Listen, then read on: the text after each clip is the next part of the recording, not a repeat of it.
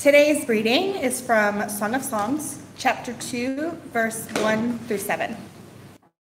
If you need a Bible, just raise your hand and a steward will bring one to you.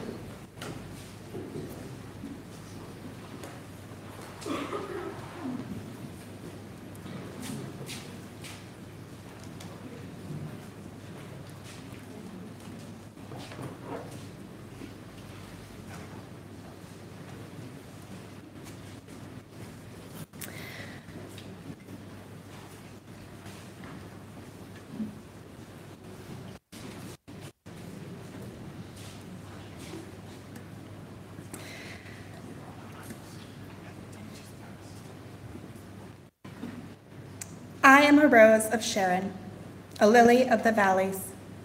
Like a lily among thorns is my darling among the young women. Like an apple tree among the trees of the forest is my beloved among the young men. I delight to sit in his shade, and his fruit is sweet to taste. Let him lead me to the banquet hall, and let his banner over me be love. Strengthen me with raisins, refresh me with apples, for I am faint with love. His left arm is under my head, and his right arm embraces me. Daughters of Jerusalem, I charge you by the gazelles and by the does of the field, do not arouse or awaken love until it so desires. Thank you so much, Harriet. Thank you, Stephanie, for reading. My name's Morris. I'm going to talk us through that bit of the Bible we've just had read for a few minutes. Let's pray before we look at that together. Thank you, Heavenly Father, for this book that speaks of the way that you have made us in your image, as we've been hearing, and the way that our relationships represent and display the glory of your love. And we pray you grant us understanding of that today. We pray you would warm our hearts to the truth about Jesus that we see here. In Jesus' name, amen. Okay, you may not have been here in the last couple of weeks or been out helping with kids or something. Let me just remind you, this book, Song of Songs, is called Song of Songs because it's like the best song of all the songs. That's why it's called that. And it's called that because it is the best love story of all the love stories. Remember where we are in this unfolding story of a love between a man and a woman. The book started with the woman longing for the man to be with her, but she feels uncertain about her own worth and value and beauty because of bad things that have happened to her. And they're bad things that people can see. It's displayed in what's happened to her. It's displayed in her skin. So people are pointing at her and saying, because of that bad thing that's happened to you, you're not worthy, you're not attractive. And so she's wondering, she's longing for the king, this man, to love her, but wondering if he will because of these things about her. So she goes on a search to find him. And when she finds him, she finds he is the very best of all the people. He is the strongest king, gentle shepherd, and he loves her strength, which is developed through these bad things that have happened to her. It doesn't put him off, it warms him to her. And then he says, and I will lend all of my riches to you to increase your beauty, because I delight in you so much. And so last week we saw her, first of all, sitting at his table, enjoying his fellowship, and then looking into his eyes. And as he sings a song of love to her, she can echo love back to him. And so she says at the end of chapter 1, we saw last week, if you've got the Bible, help or switched on your device. Chapter 1, verse 16, she starts talking about her bed being verdant, which is a strange word.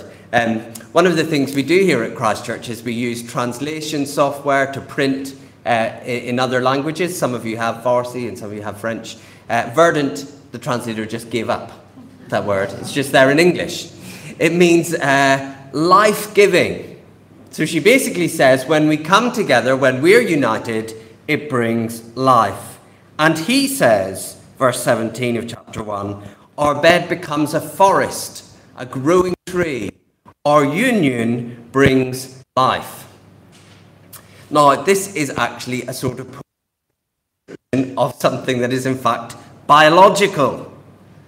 When women and men are united in a particular way, often babies are made.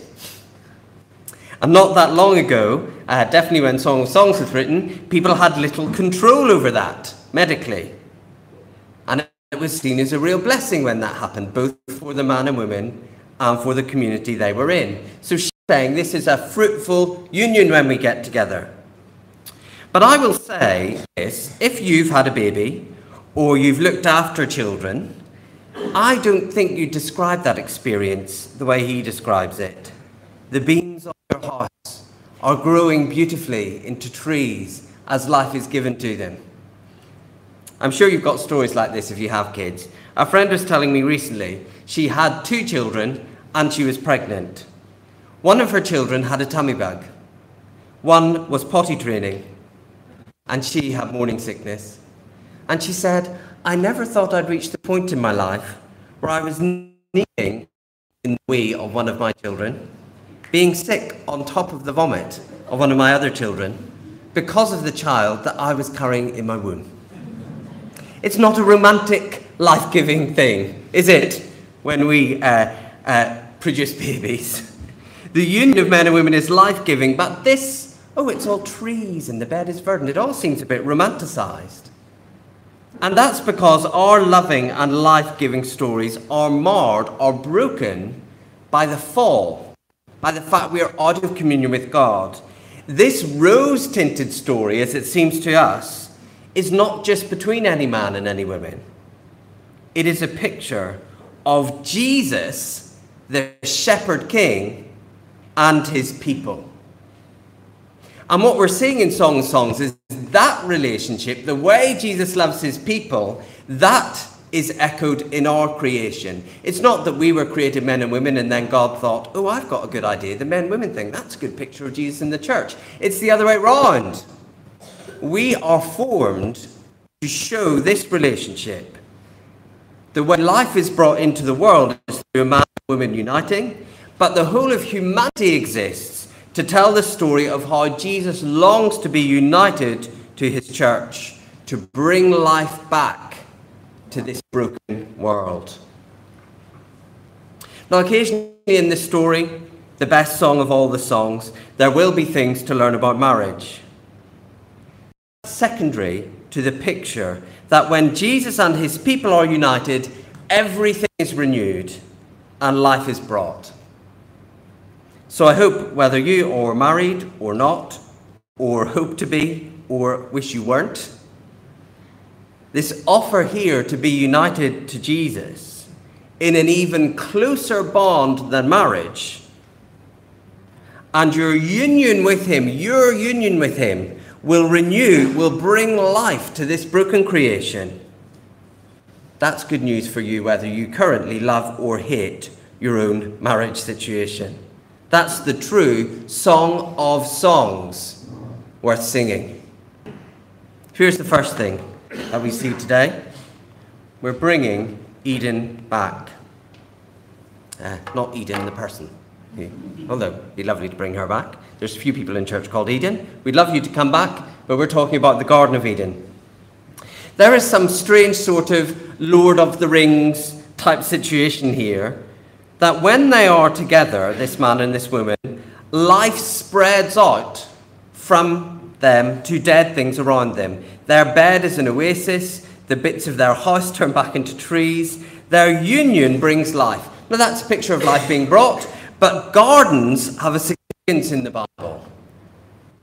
People started the story of the Bible in a perfect garden, teeming with life, in perfect relationship with God.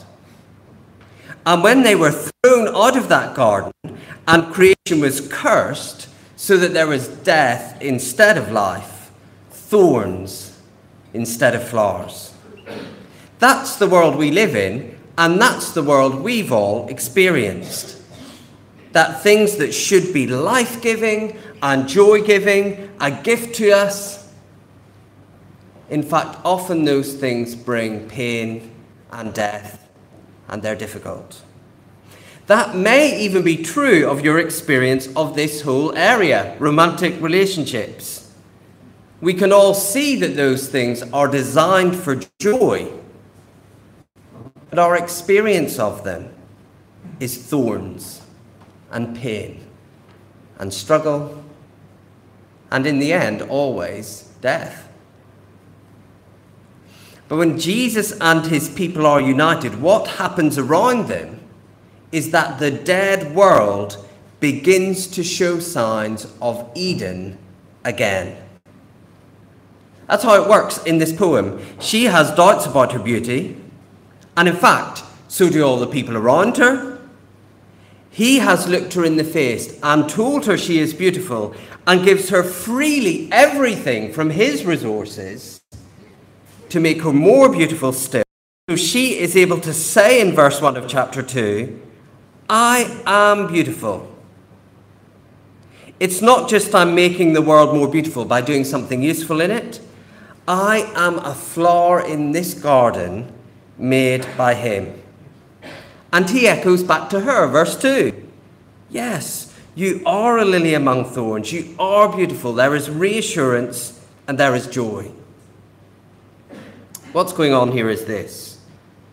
There is a confidence that comes from knowing Jesus, living in relationship with him, knowing day to day our loveliness to him, and also going back to him and being reminded of that.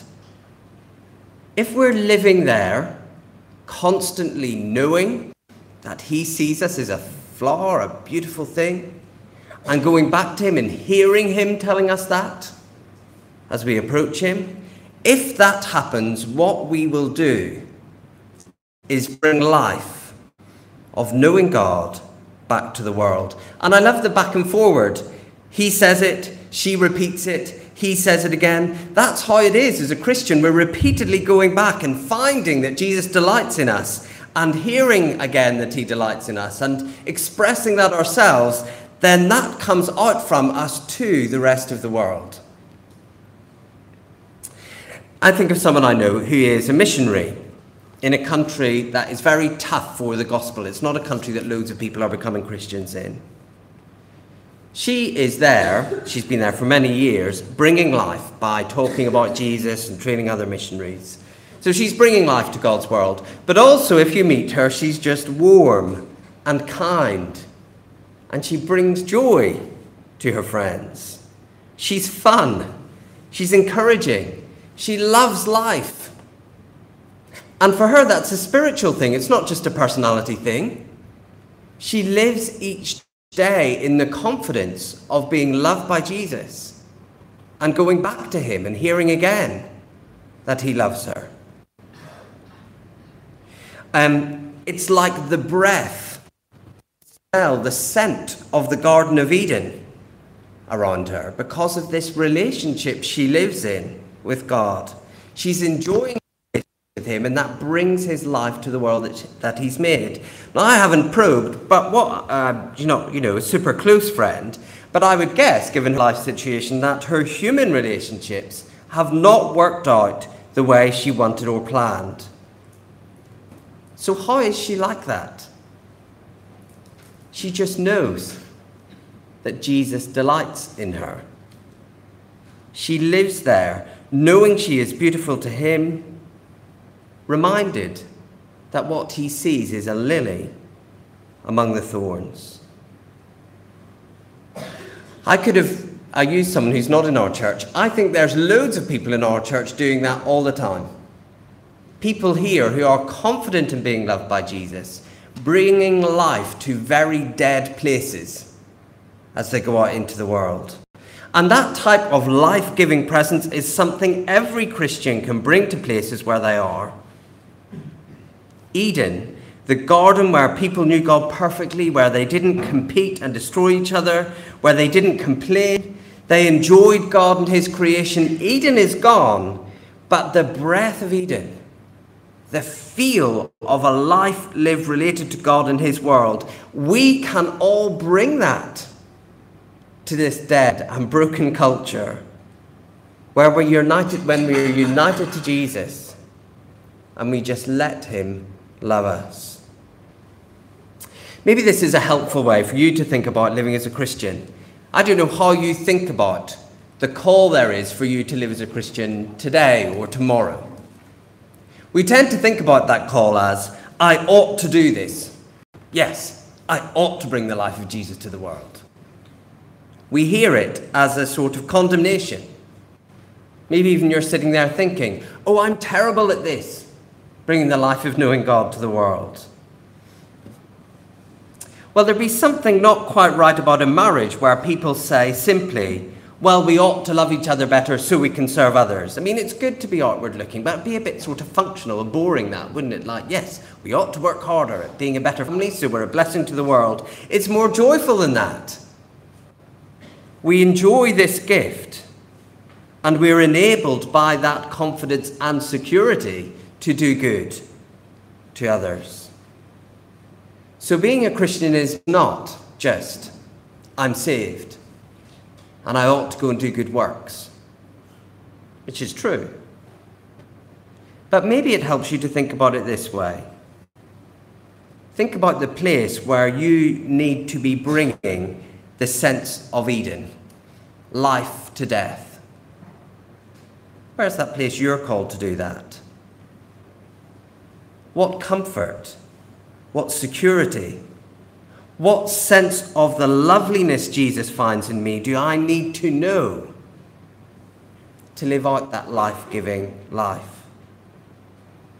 How can I hear him, accept what he says about his delight in me that brings the scent, the smell of that delight to the place of mourning or tension or brokenness where I have to be? Do you see, it's not just doing good works. I ought to do good works out there.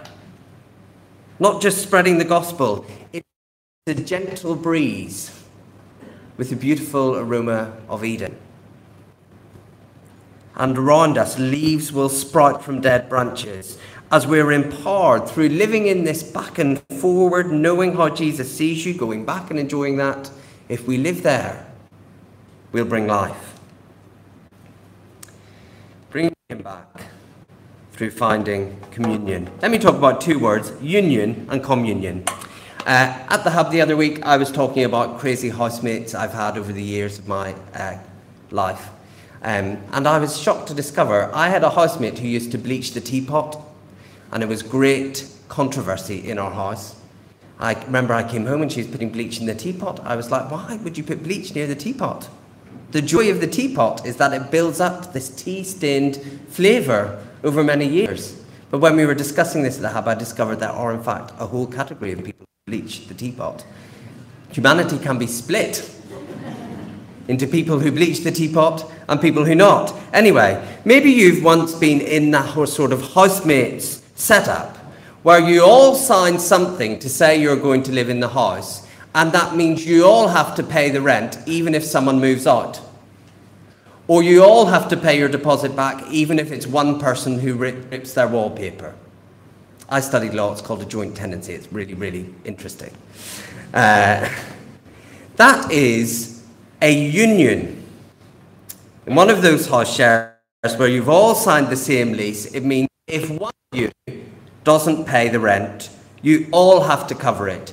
You may not like the people, you may not want to live with them much, but you are united to them. Their responsibilities have become yours, and your money has to be used to cover their debt. It's a union. But within that union, you can choose whether or not to have communion with them or not. You're united as soon as the thing is signed, but you could, if you wanted, totally ignore them. Say, I'm not eating my tea with you, you old teapot bleacher. Don't come near me with your cleaning products. You could wear headphones round the house all the time. Pretend they're not there. You're united, but you're not communing with them. But you can choose communion. You can eat together. You can talk. The communion can get deeper, develop a strong and lasting friendship. Union is fixed when you're united with someone. Communion is a choice.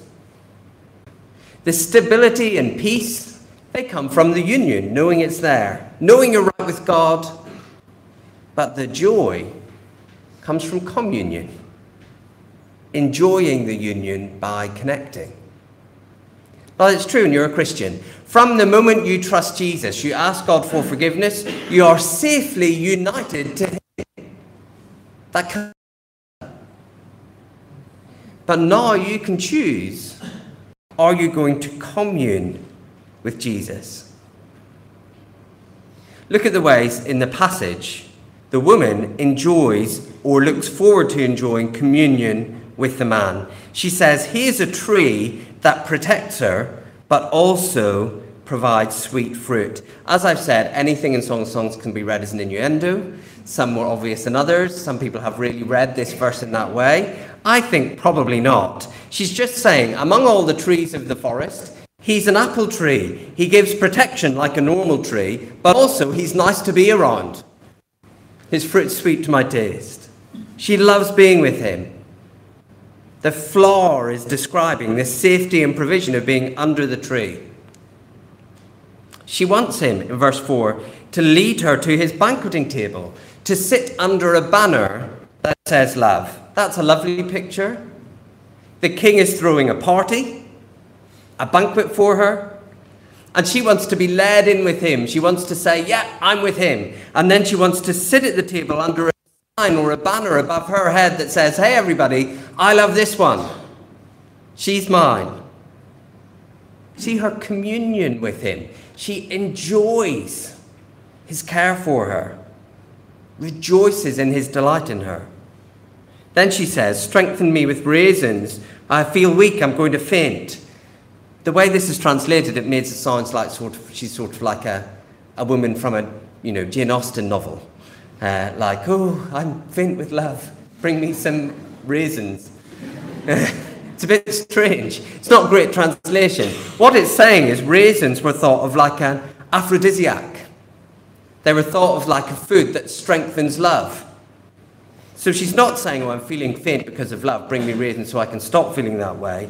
She's saying, don't let me run out of energy so I can keep communing with him. Give me what I need so I can keep communing with the king.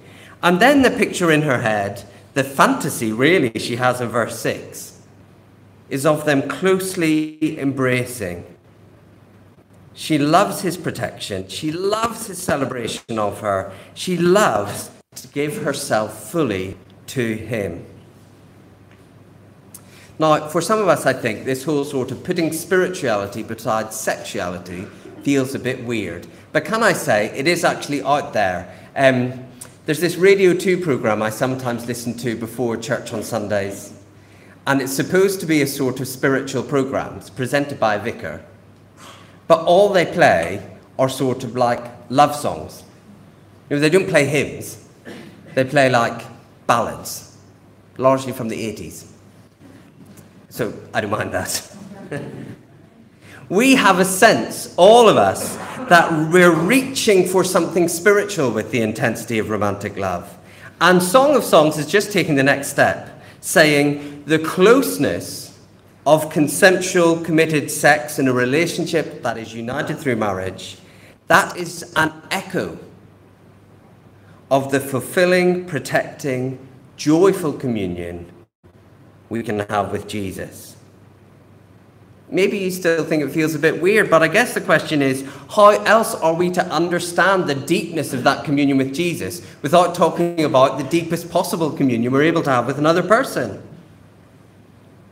And the call is, when you're united to Jesus by being a Christian, to enjoy giving yourself to him. Now that means, as an aside, there is some instruction here to Christian marriages, particularly to men, I think. Marriages will flourish when you strengthen your desire for one another.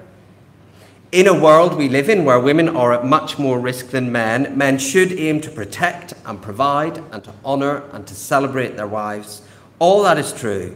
But much more than that is being said here through this poem, this picture. There is a call here to us to enjoy communing with Jesus? Well, maybe you think, I don't know where to start. I understand that you come to church and you hear the Bible and you try to do what it says. How do you start communing with Jesus? But the woman in the song gives us plenty of clues. Dwell on and think about and praise him for his protection and provision. Actually take some time to think about, how has he saved you? How do you know him looking after you? Like sweet, refreshing apples, like what is pleasant to you about Jesus? You know, put your phone on airplane mode, find a quiet space, and tell him what you love about knowing him. Or, if you don't like solitude, find someone else and tell them. Tell them how great Jesus is and what to you is safe and sweet about knowing him. Or another clue from the woman, let him lead you to the place where he celebrates his love for you. That's why we sing. You may dance if you like, probably at home, if you're into that type of thing. Or just sit and dwell on how he loves you, how he welcomes you to the table, how Jesus, the Lord of all creation, the great shepherd king, is delighted to point to you and say, I love that one. His banner over you is love. Think of the raisins. She needs his strength to keep pursuing communion. What helps and strengthens you pursue Jesus? You know, if you're dulling your desire for Jesus with, food or alcohol or social media, don't dull that desire that way. Does being alone help you desire Jesus? Do that. Does being with other Christians help you desire Jesus? Do that. Does arguing with people on the internet not help you desire Jesus? Don't do that. Do what it takes to strengthen your communion with Jesus. And think of that picture of that closest of embraces. Are there parts of your life where you're just not letting Jesus in? You're just holding him out. You're worried about what he'll want for you if you let him into that deepest, most hurt place. You know that if you let him into that deep hurt, he will want to teach you forgiveness. You know that if you do more than just do the Christian life by getting on with stuff, but you really let Jesus love you with that transforming, Eden-bringing love, with all the things you hate about yourself in his view, that's too scary. We build a hard shell because we don't want to personally deal with Jesus. But this passage calls us to use the basis of our union to communion. Commune with him. There's a practice in church that we call communion. We eat bread and wine, which Jesus says are his body and blood. And we call it communion because it is the way that we represent in our actions that we desire the deepest possible communion with Jesus. That bread, that wine represents him and his death for us, and we eat it. We make it part of ourselves. Eating someone's flesh and blood, there's another awkward and icky way of describing being a Christian. But it is our way of saying we want Jesus in our physical, earthly reality. We take communion together because together we are the bride of Jesus.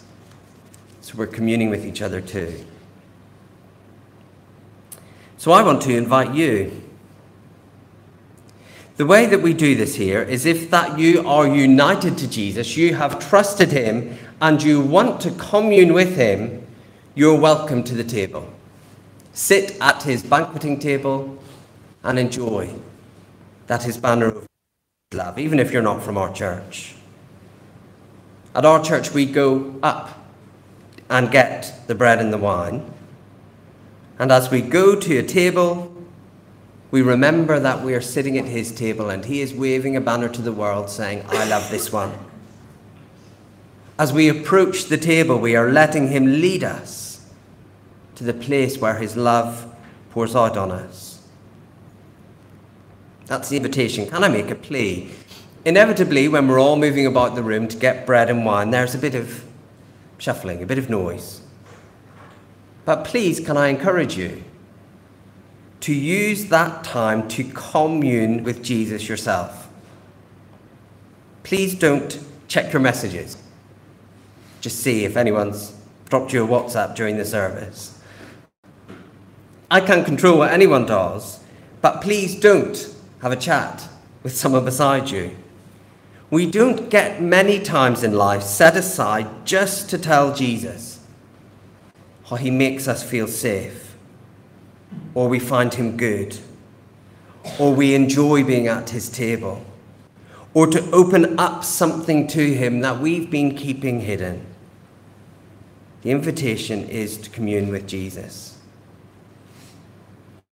Then, when everyone has got bread and wine, keep them with you, sit down, and we'll eat and drink together, because that's important too. Everyone here who trusts Jesus is his bride receiving the provision of his death for us. No matter what state you come in worried about yourself. And I will tell you that as we're loved by Jesus, as we commune with him, we're being enabled to bring the breath, the scent, the sense of Eden to whatever hard, lifeless, difficult place you have to go to.